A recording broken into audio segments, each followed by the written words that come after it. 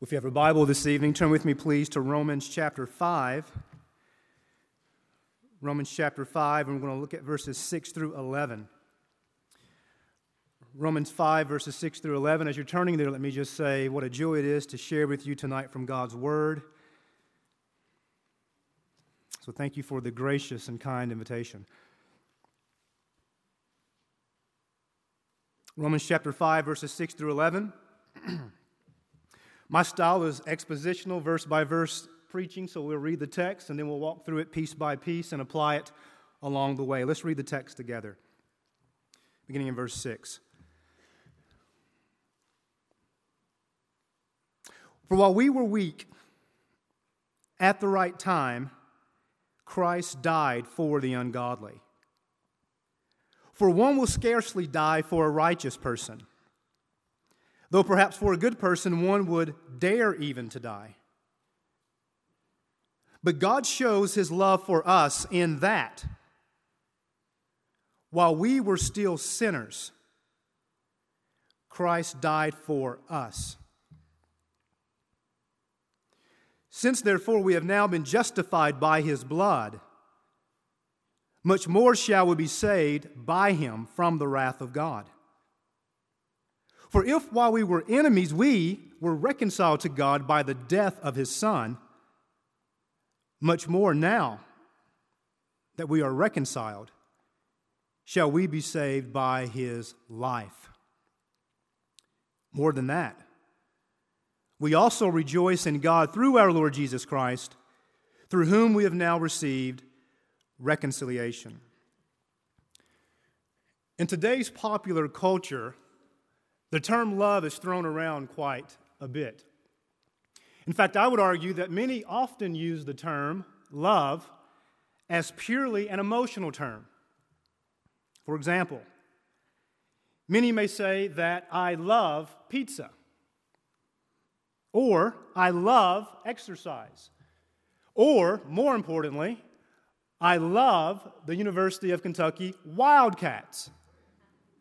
And by that we mean we have positive affections toward pizza, exercise, the Kentucky Wildcats. And often our affections are changed based on the object of that love. So, for example, if the pizza's bad, we don't love it. If the exercise is too difficult, we don't love it. If Kentucky does not win that national championship, we don't love them. Others emphasize that love is purely an emotional term when they speak of personal relationships. So, for example, some might say, I have fallen out of love with my spouse, or I've fallen into love with another woman or man to whom that person isn't married. But I would argue, however, that the Bible does not define love fundamentally as an emotional term. In other words, I would argue that the Bible does not define love as purely a human emotion. Instead, the Bible seems to suggest that love is an intentional decision to do what is right and to do what is pleasing to God in spite of my emotions, in spite of how I feel about the circumstances. Yes, love includes emotions, even in the biblical sense. So, for example, the Bible talks about love in the context of joy in 1 Peter chapter 1, verse 8. And Jesus connects love with hatred. In Matthew chapter 5, verse 43, for example, he says, you have heard that it was said, love your neighbor and hate your enemy. So I'm not arguing there's nothing emotional about the biblical concept of love. What I am arguing is, and what I hope to defend in a moment, is that love is not fundamentally defined biblically as simply an emotion. So I repeat, the Bible does not define love only as an emotion. But here's the big question, right? Does this definition that I'm offering for love hold true when we talk about God's love? And I would say absolutely yes. For example, John 3:16. Don't look at all these texts, just listen to them because I have a variety of texts that I'm going to offer to argue this point. John 3:16. God so loved the world that he felt really good, right? No. God so loved the world that he acted, he sent his son to die for the world. What about Ephesians chapter 1, verses 4 and 5?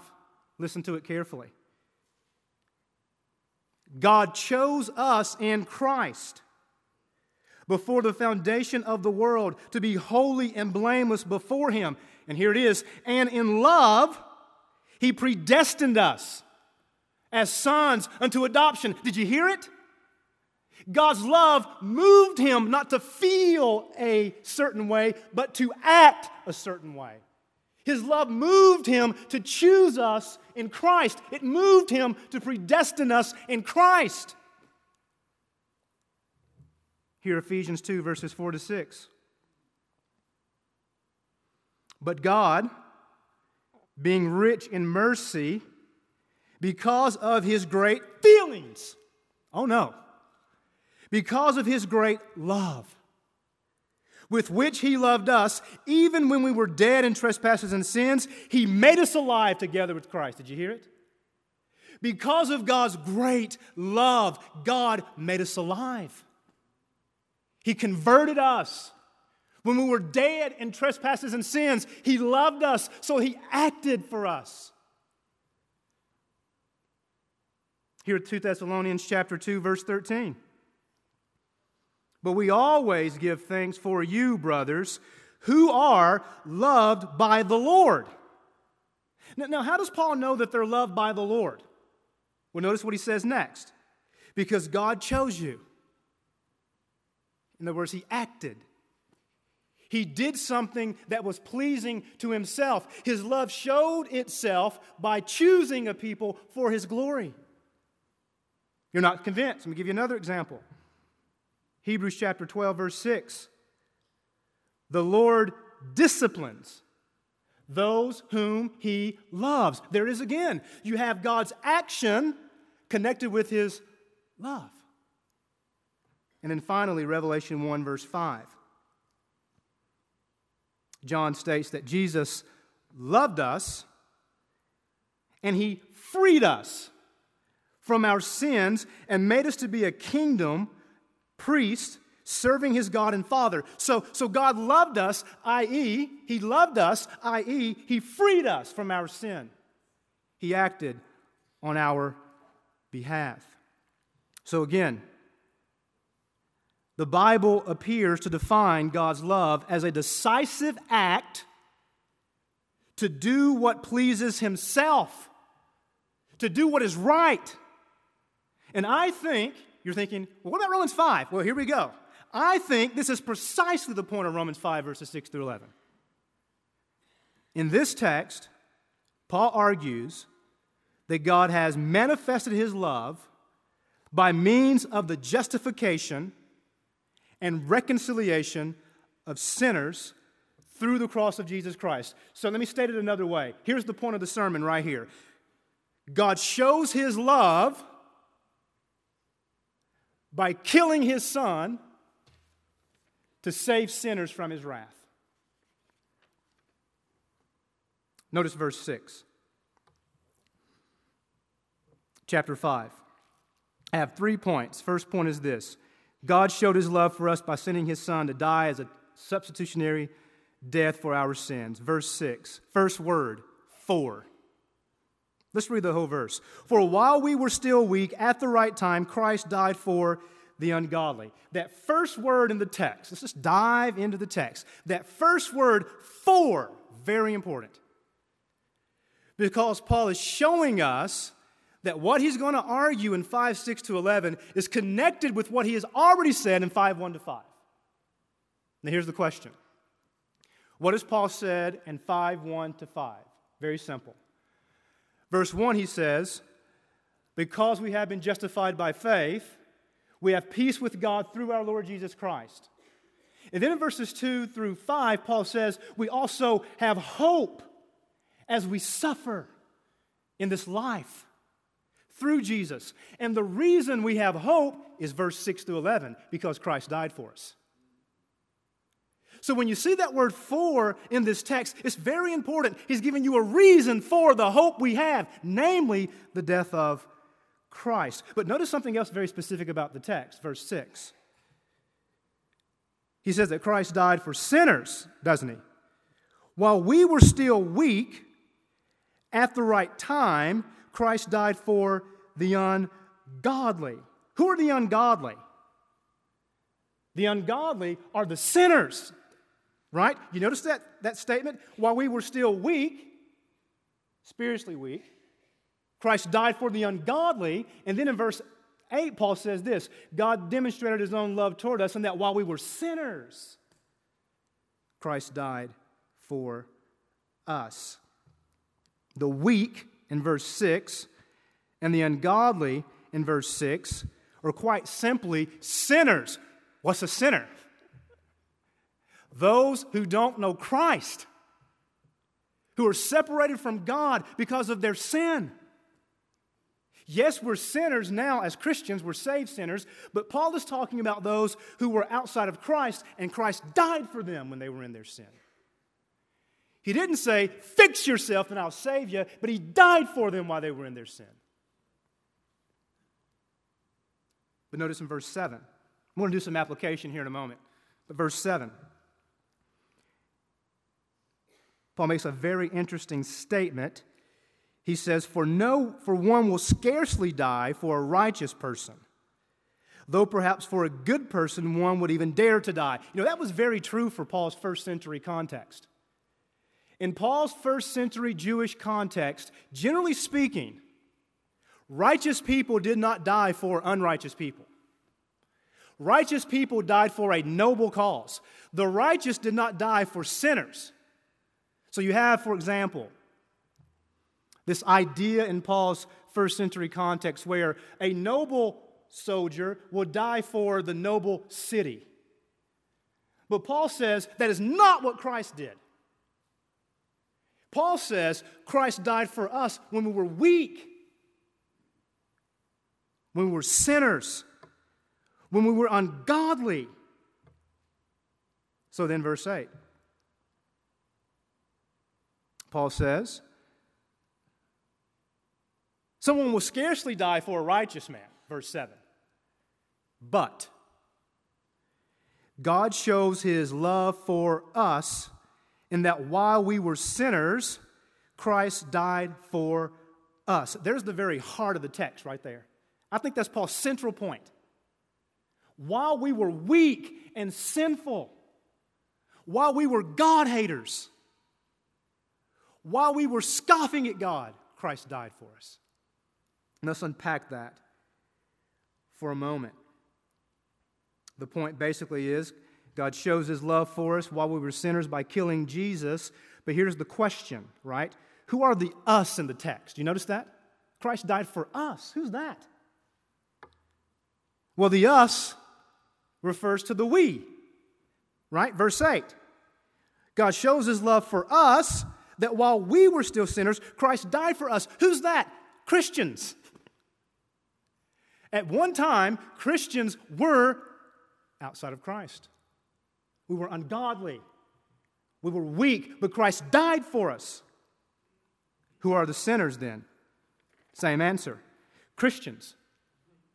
But more specifically, those who have been justified, made right with God, and reconciled to God by faith through the blood of Christ. Isn't that what he says in verses 9 and 10? Since therefore we have now been justified by his blood, how much more shall we be saved from him, by him, from the wrath of God? Verse 10, for if while we were enemies, we were reconciled to God through the death of his Son, how much more, because we've been reconciled, we'll be saved from his life? So Paul is telling us, I think, in verses 6, 7, and 8, that Jesus Christ died for the church of Jesus Christ. He died for you if you're trusting in Him, and if you're not, believe. And His blood will be for you. Here's some application. First, I want to apply this text to non-Christians. Because we were all non-Christians. We're not just born Christians, right? We were all non-Christians. So first application is for non-Christians. If you have not repented and turned from your sin and have thrown yourself upon the mercy of God in Jesus Christ, if you are not trusting in Jesus Christ alone to forgive you, if you're not doing what those songs said that we sang about, you currently stand under the wrath of God. And a great tsunami awaits you, a great calamity of God's wrath awaits you unless you repent and believe. Because Jesus died for sinners to save them from God's wrath. He's God's solution to the problem of our sin. Second application for non-Christians. The cross of Jesus Christ, and of course the resurrection, is God's loud sermon to the world that He has done something to make you right with Himself. God is preaching to you from the cross of Jesus, believe, trust in my Son. For this is the means by which you're reconciled to God. And saved from His wrath. Third application, if you're a non-Christian, trust in Christ tonight so that you will be saved from God's wrath and justified by faith. Maybe you're thinking, well, I need some convincing proof. Here's what I would say. Trust in Jesus Christ first, and then ask God to sustain your faith with evidence. Don't wait to be convinced by a lightning rod from heaven. Because God's lightning rod is the cross and resurrection of Jesus Christ. Second application for Christians. First was for non-Christians. Second for Christians. There is no doubt that God loves you. Maybe you're like I am sometimes, and you begin to wonder because of circumstances. You begin to wonder, does God really love me? Maybe you're having a difficult time physically with health issues. Or maybe you're having a difficult time with employment. Or maybe you're just frustrated. And you're questioning as a Christian, does God really love me? Well, the answer is yes. There is no doubt. How do you know that, Jarvis? Because He killed Jesus. He showed His love for you by offering His Son to take your sin. Second application. Christians, Jesus Christ has taken the wrath of God for us that we rightly deserve, and He absorbed it on the cross in our place so that we would be saved. The reason why we stand before God justified is because Jesus Christ functioned as a sinner, although He was perfectly righteous. And although we are imperfectly sinful, we stand before God justified. Why? Because God's given to us the righteousness of Jesus Christ by faith. So God loves you because He offered His Son to save you from His wrath. So that's the first point. First point is God showed His love to the world by offering Jesus Christ to die as a substitute for our sins. That's good news to me, but it gets even better. Second point, God showed His love for us by justifying us by faith. My points are long, by the way. I fail all the preaching class rules. All my points are long.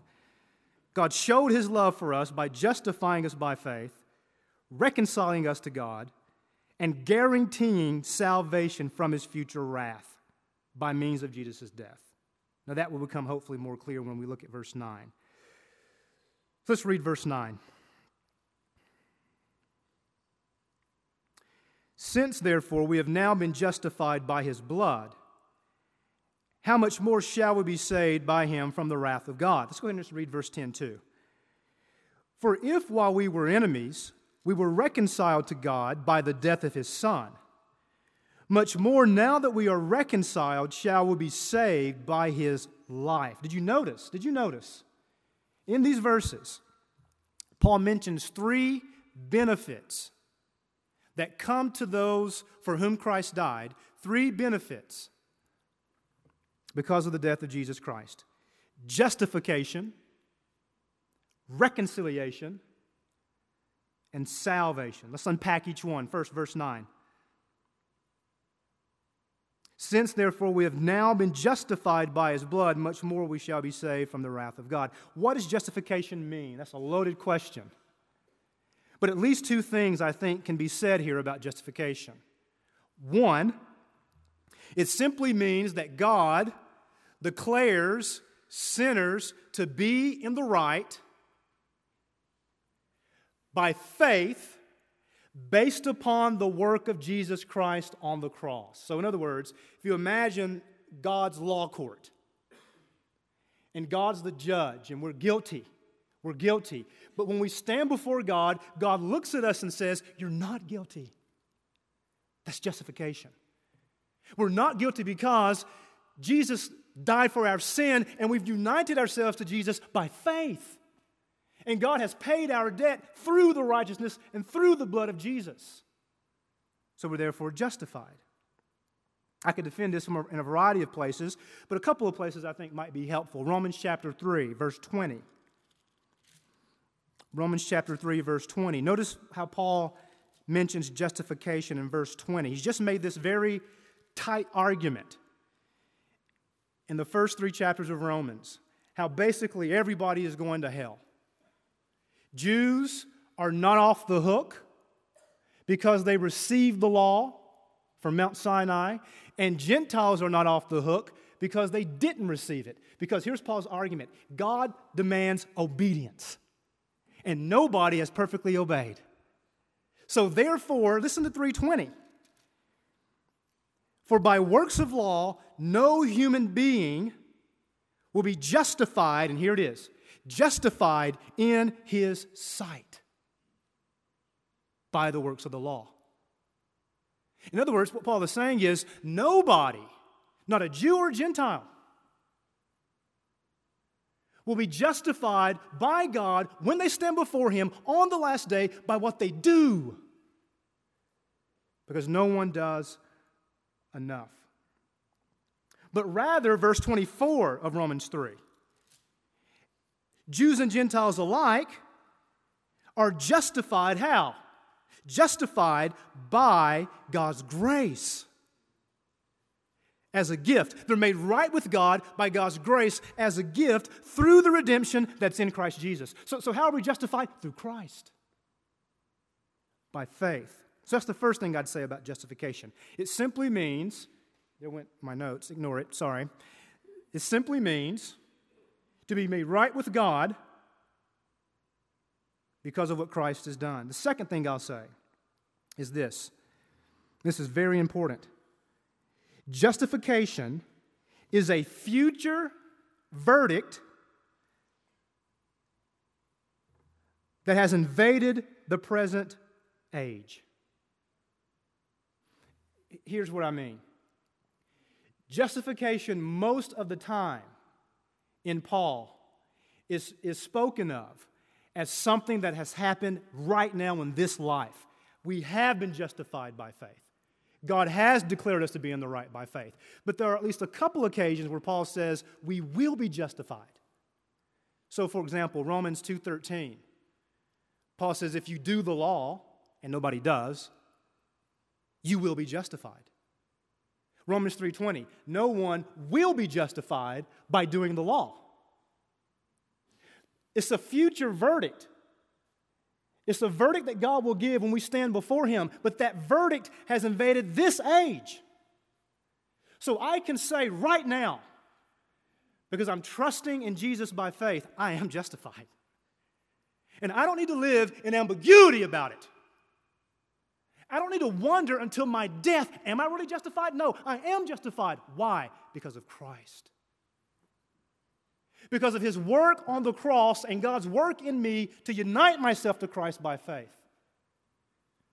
And then one final point about justification. Third thing I'll say is this.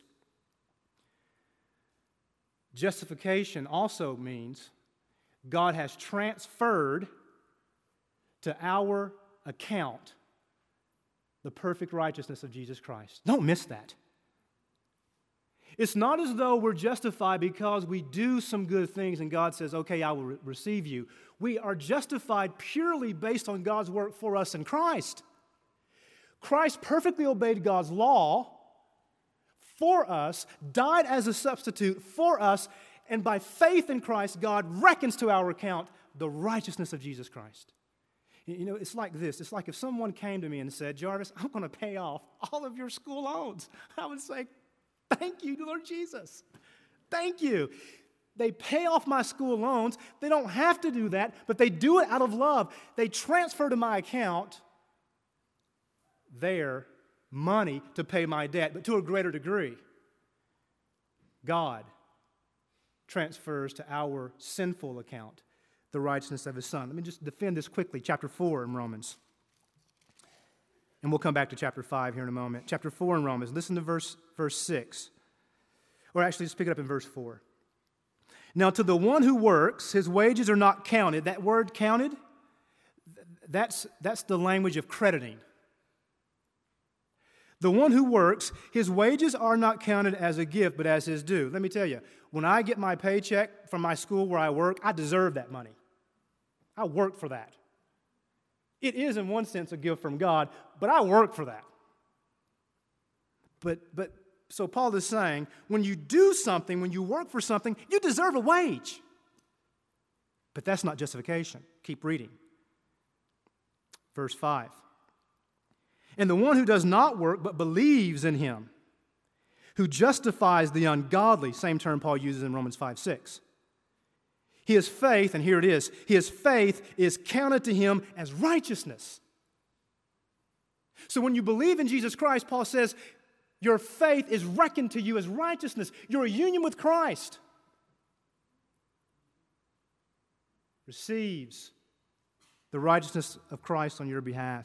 But notice, he's not done yet. Verse 6, just as David also speaks of the blessing of the one to whom God counts righteousness apart from works. Verse 7, blessed are those whose lawless deeds are forgiven and whose sins are covered. Blessed is the man against whom the Lord will not count his sin. That's justification. So the first thing I want to say in terms of application here is that you know God loves you because he has decisively acted through Jesus to justify you if you believe. And if you don't believe, you know God loves you because he's offered his Son to save sinners, and you are a sinner. So believe and participate in God's love. But the next thing in the text, he talks about Jesus' blood and reconciliation. Still with me? Still with me? We're just walking through the text, right? We're digging in it, aren't we? He connects Jesus' blood with reconciliation. Verse 9. Let's read it. Since, therefore, we have now been justified by his blood, much more we shall be saved by him from the wrath of God. But particularly verse 10, if while we were enemies, we were reconciled to God by the death of his Son, how much more now that we are reconciled will be saved from his wrath. All right, Jesus' death justifies us by faith. That's what Paul means by the blood of Christ. And Jesus' death reconciles us to God. So let's talk about reconciliation. What does that mean? It means, quite simply, that we hated God before we had faith in Jesus Christ. You say, Jarvis, I did not hate God. Yes, you did. We were little God haters when we were conceived. And we came out hating God. And by the mercy of God, he saved us by his grace if we believe tonight. So we hated God. We were God's enemy. And he was our enemy. There was a righteous hatred hear me carefully, a righteous hatred that God also had for us. Psalm 5, right? God hates all who do iniquity. And his hatred is not inconsistent with his love for everybody. So part of what it means here to be an enemy of God is just quite simple, that we were at war with God. We were hostile toward one another. Let me use an illustration. It's like U of L fans and UK fans, right? Like honestly, they just, many of them, hate each other. There's legitimate hatred there for those who are on the different sides of the basketball teams. But let's just say this. Let's just say all UK fans and all U of L fans said, you know what, let's just be friends. Let's love each other. Let's show mutual love. Let's fellowship with each other. That's reconciliation. Where there was once enmity, there is now peace. So here's what Paul is saying. Feel the weight of it. Because of the blood of Jesus Christ, you are reconciled to God. It is right. God's our friend through Christ. So you know God loves you because He justified you by faith, but He reconciled you to Himself. But there's a third thing here that I don't want us to miss. He also saved us. And I think all these things are interrelated. But notice how Paul speaks of justification, reconciliation, in the context of salvation. So let's look at it again, verse 9. Since therefore we have now been justified by His blood, much more shall we be saved by Him from the wrath of God. Hear it again in verse 10. For if while we were enemies, we were reconciled to God by the death of His Son, much more now that we are reconciled, we shall be saved by His life. That's resurrection language. His death justifies us and saves us, and His life justifies us and saves us. So let's unpack that. What's salvation? To be saved implies there's something from which you need to be saved. We need to be saved from our sin and from the wrath that we rightly deserve because of our sin. Notice Paul also says salvation here is a future reality, just like justification, that has invaded the present age. So here's what Paul is saying. Because of God's work for us through Christ, in our union with Christ by faith, He's justified us. He's reconciled us to Himself. And we therefore, without a shadow of a doubt, will be saved on the last day when we stand before Him in judgment. And that future verdict has invaded this lifetime so that I can say, I am saved right now. You know, Paul paints a pretty dark picture in Romans 1 through 3 when he talks about the wrath of God.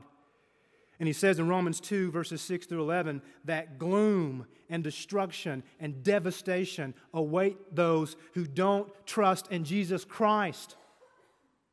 But then he says in Romans 5:8, God has shown His love. Because God sent Christ to be the solution to our problem. So let's apply this. First application. Christians, don't fear going to hell. Christians, let me say that again. Don't fear going to hell if you have faith in Jesus Christ. Of course, there are many people who claim to be Christians, and they ultimately show themselves not to be Christians by how they live their lives. But those who are really Christians, hoping in Jesus Christ, have no need to fear life or death. And this is coming from someone who constantly struggles with fear. And when I do, I preach to myself this verse. God has saved me from His wrath, so I don't need to fear going to hell. You know, when you wonder, have you done enough to be saved? The answer is no, you haven't. So cling to Christ and don't fear hell if you're hoping in Jesus Christ. Romans 8:1, there's no condemnation for those who are in Christ Jesus. If you are hoping in Jesus Christ and you feel condemned, that is the devil. You need to remind yourselves of texts like Romans 5, 6 to 11, Romans 8, 1. You need to preach to yourself the gospel. Second application. When you doubt your salvation, or when you doubt God's love for you, don't look to yourself. That will only drive you in further despair. Look to Christ.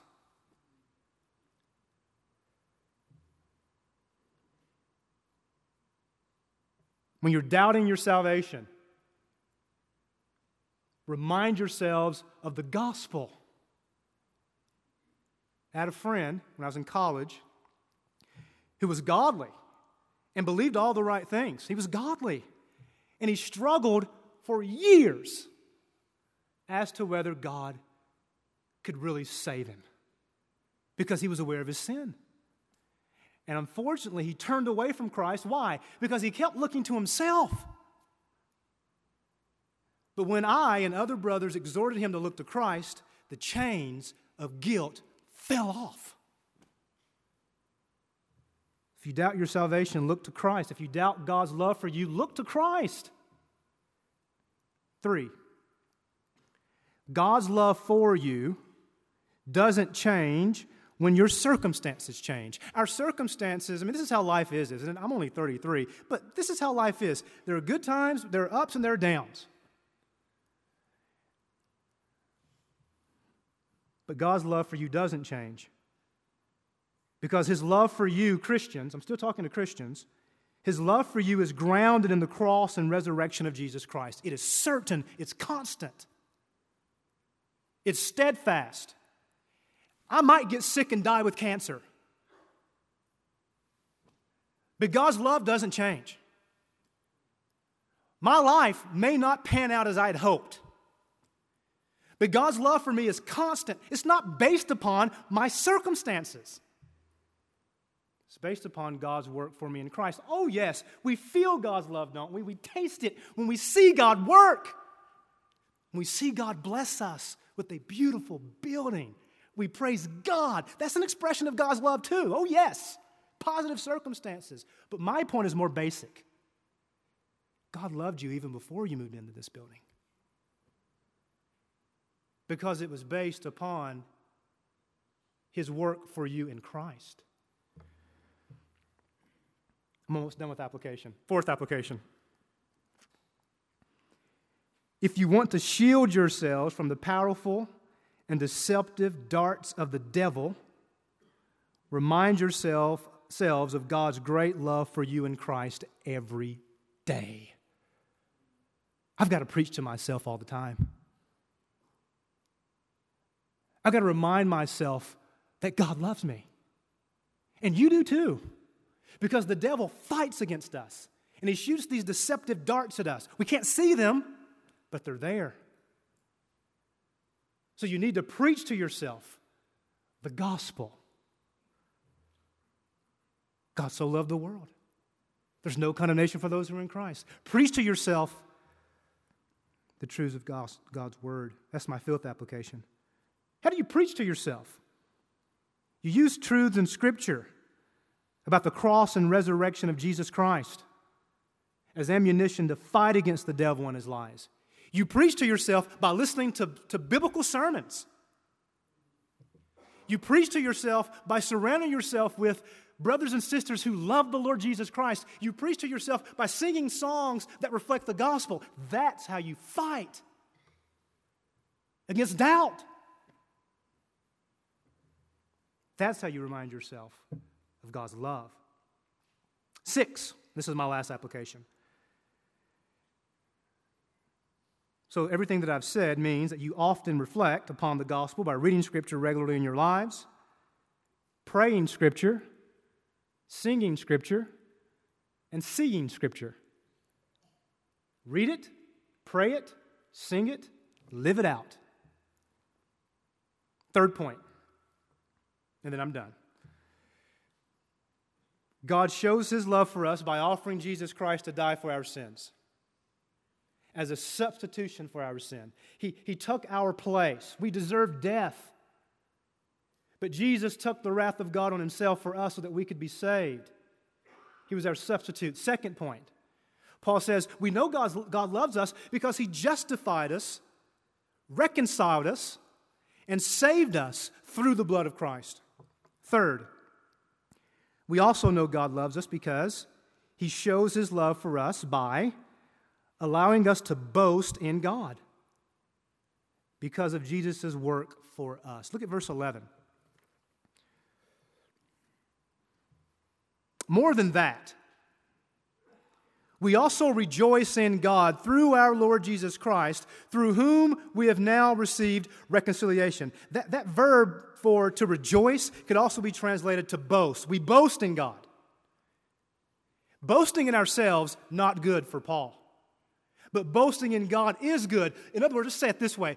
We know God loves us because he saved us to proclaim the fame of his name. He wants us to make him famous. And that's an expression of God's love, that he would use sinners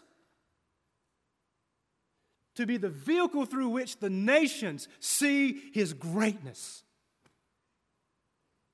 So in conclusion, brothers and sisters at Grace Baptist Church, God has demonstrated his great love toward us in that while we were sinners, King Jesus died for us and resurrected on Sunday morning. Let's pray.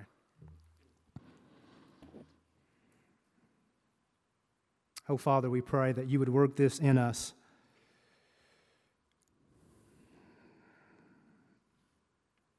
Help us to believe that your love for us is constant because it's grounded in your work for us through Jesus. So help us to latch hold of this by faith. In Jesus' name, amen.